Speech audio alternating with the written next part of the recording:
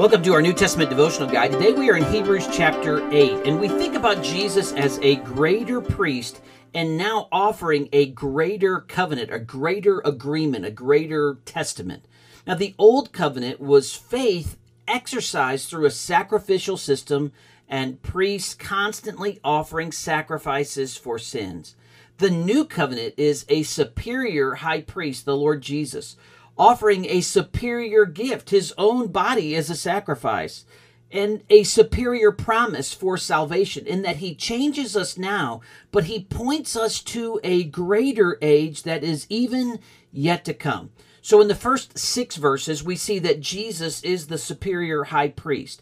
Now notice the main point of this in verses 1 through 6 is that Jesus, after he accomplished his work as the high priest, sat down because the work of redemption is complete. Notice verse 1. We have such a high priest who is seated at the right hand of the throne of the majesty in the heavens, a minister of the sanctuary and of the true tabernacle. So Jesus has completed his work, and Jesus is seated at the throne of God, which is a better sanctuary than the earthly sanctuaries or the earthly tabernacle that is mentioned like in verse number 2.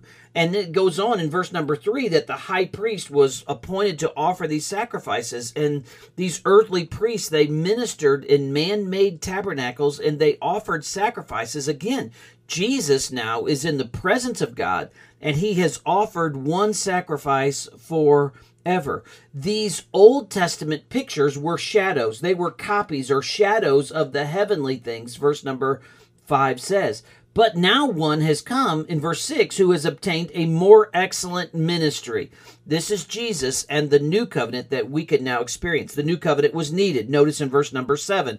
If the first covenant had been faultless, there would have been no need for a second. And then he goes on to say in verse number 8, because finding fault with them. In other words, the new covenant was needed. So God made a promise. Behold, the days are coming, verse number 8 says the Lord, when I will make a new covenant. Now, let's notice about 5 things about this new covenant. There are present blessings, and this also points to a greater age with greater blessings. So the new covenant is first initiated by God.